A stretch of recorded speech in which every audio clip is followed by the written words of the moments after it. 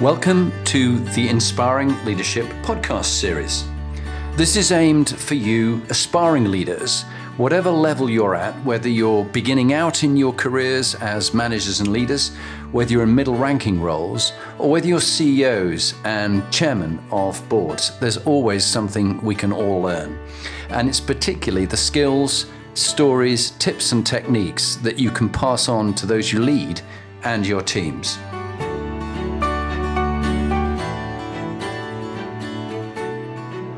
Hello, I'm Jonathan Bowman-Perks, and welcome back to the Inspiring Leadership series, and my favourite time of the week.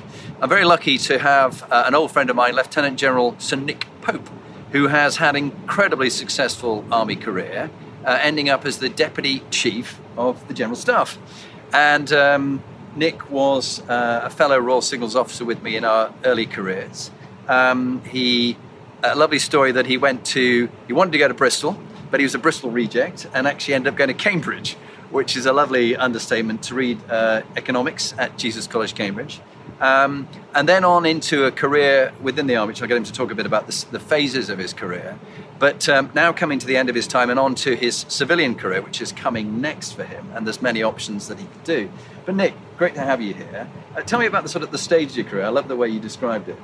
So Jonathan, thanks for having me here today, and it's great that we start off moving into your career with a sort of strategic failure, so a Bristol reject. And it's a great way of actually starting off, which has been a long and particularly undistinguished career. But I like to think about a career in three parts. So part one of the career, the first decade or so, was in field operations jobs, at regimental duty, doing jobs that we would call junior command appointments. The second phase, the middle phase, is really learning about the trappings of the bureaucracy. So staff appointments in the Ministry of Defence and across the Army, but particularly in my case, in the Ministry of Defence, dispelling soul-crushing negativity upon the masses. And then the last third has been really in strategic leadership positions, leading leaders to take our great public sector organisation forward. Great. And in those leaders that you've worked with, you were talking about people who inspired you and what you learned from them. Who would be, in your story, who would be the leader that inspired you, and what was it that they did that others who are listening might take some bits out of that and go, that's something I could aspire to do?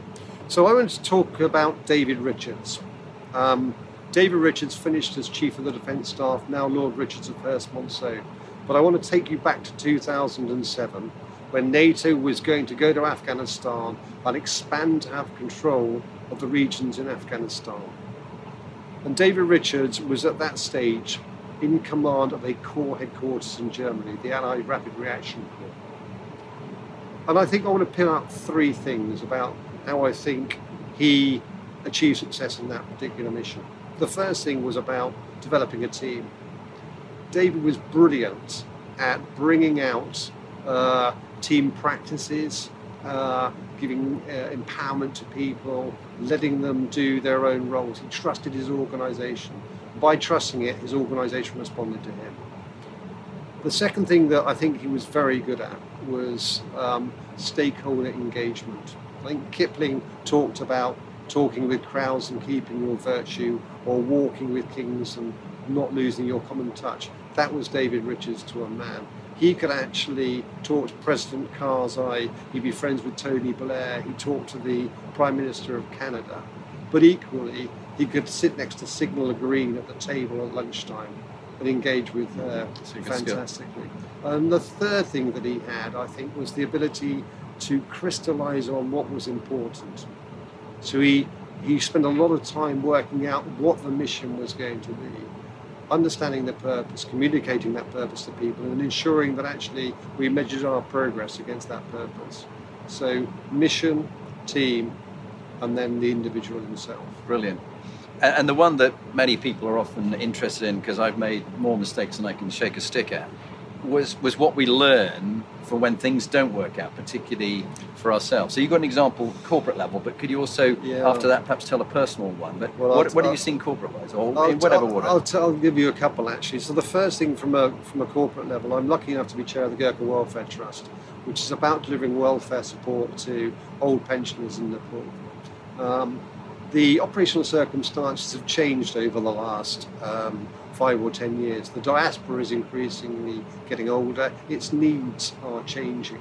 So what was a transactional relationship dispensing individual pensions through area welfare centres has become over time a need for medical support, medical provision. So that requires doctors and nurses and healthcare assistants. Great, fantastic way of delivering. But what we've done is to disenfranchise our old Gurkha officers who were there dispensing responsibility. And I think along the way, we lost the ability to communicate effectively with those old people. Our mistake as an organisation, we've got to do something to rectify it. On an individual level, I've had a number of 360-degree reports throughout my career. And people say two things to me. One, you're arrogant, and two, you never communicate enough. And they're absolutely right. I sometimes have this ability to try and do everything myself and not use the team to its best effect. And so over the last 4 or 5 years, I think I've tried really hard to get inside people's minds and to talk to people, to listen to people, and to make them feel part of the journey of progress. Okay, it's nice for you to be clear about that. And what would be a couple of final tips? We've got about 2 or 3 minutes, so we've got a bit of time. What would be a couple of final tips that you'd give to our audience about some top tips that business leaders could apply as they aspire to go up, or perhaps they're CEOs or COOs of operations? What have you found has been good advice you've been given that's worked for you as you've done some really demanding jobs throughout your time in the forces? So I've just written my sort of soliloquy to the army, basically, for the General Staff newsletter. And I finished it with 3 little sub-phrases, which have characterised my last 2 or 3 years in the job I've been doing. And it was stay positive, embrace challenge, and smile more. And let me pick up each of those 3 if I can. So positivity, words that I try and avoid, uncertainty, fear, blockage, disenfranchisement. Words that I do like, challenge, energy, positivity, enthusiasm. And the more you can concentrate on the latter 4 words and marginalise the first 4 words, so much the better. When I talk about embracing challenge, I was once asked about what I thought about criticism. My immediate reaction was to do this. It's a military thing, to hide behind yourself. And actually, if you go to some of the really good consultancy organisations, they talk about positive criticism. And we've tried really hard in the Army over the last 2 or 3 years to come up with a challenge culture, to enable youngsters in the organisation to be able to have the confidence and actually the opportunity to come back to the senior leadership to say, hey, come on, that's not quite right. Yeah. And that's worked really, really effectively. Yeah. And most effectively when you get the most junior people in the organisation getting the opportunity to speak to the senior leadership. Really important. And then smile more. Because if you're delivering a change programme and it's not fun, then you haven't got it quite right. Nick, thank you very much. As always, real Great pleasure to see you. Jonathan. Congratulations on an incredibly successful career. And whoever is lucky enough career. to many of them, whoever's lucky enough to get you next will be very fortunate. So thank you very much indeed. Thanks, pleasure.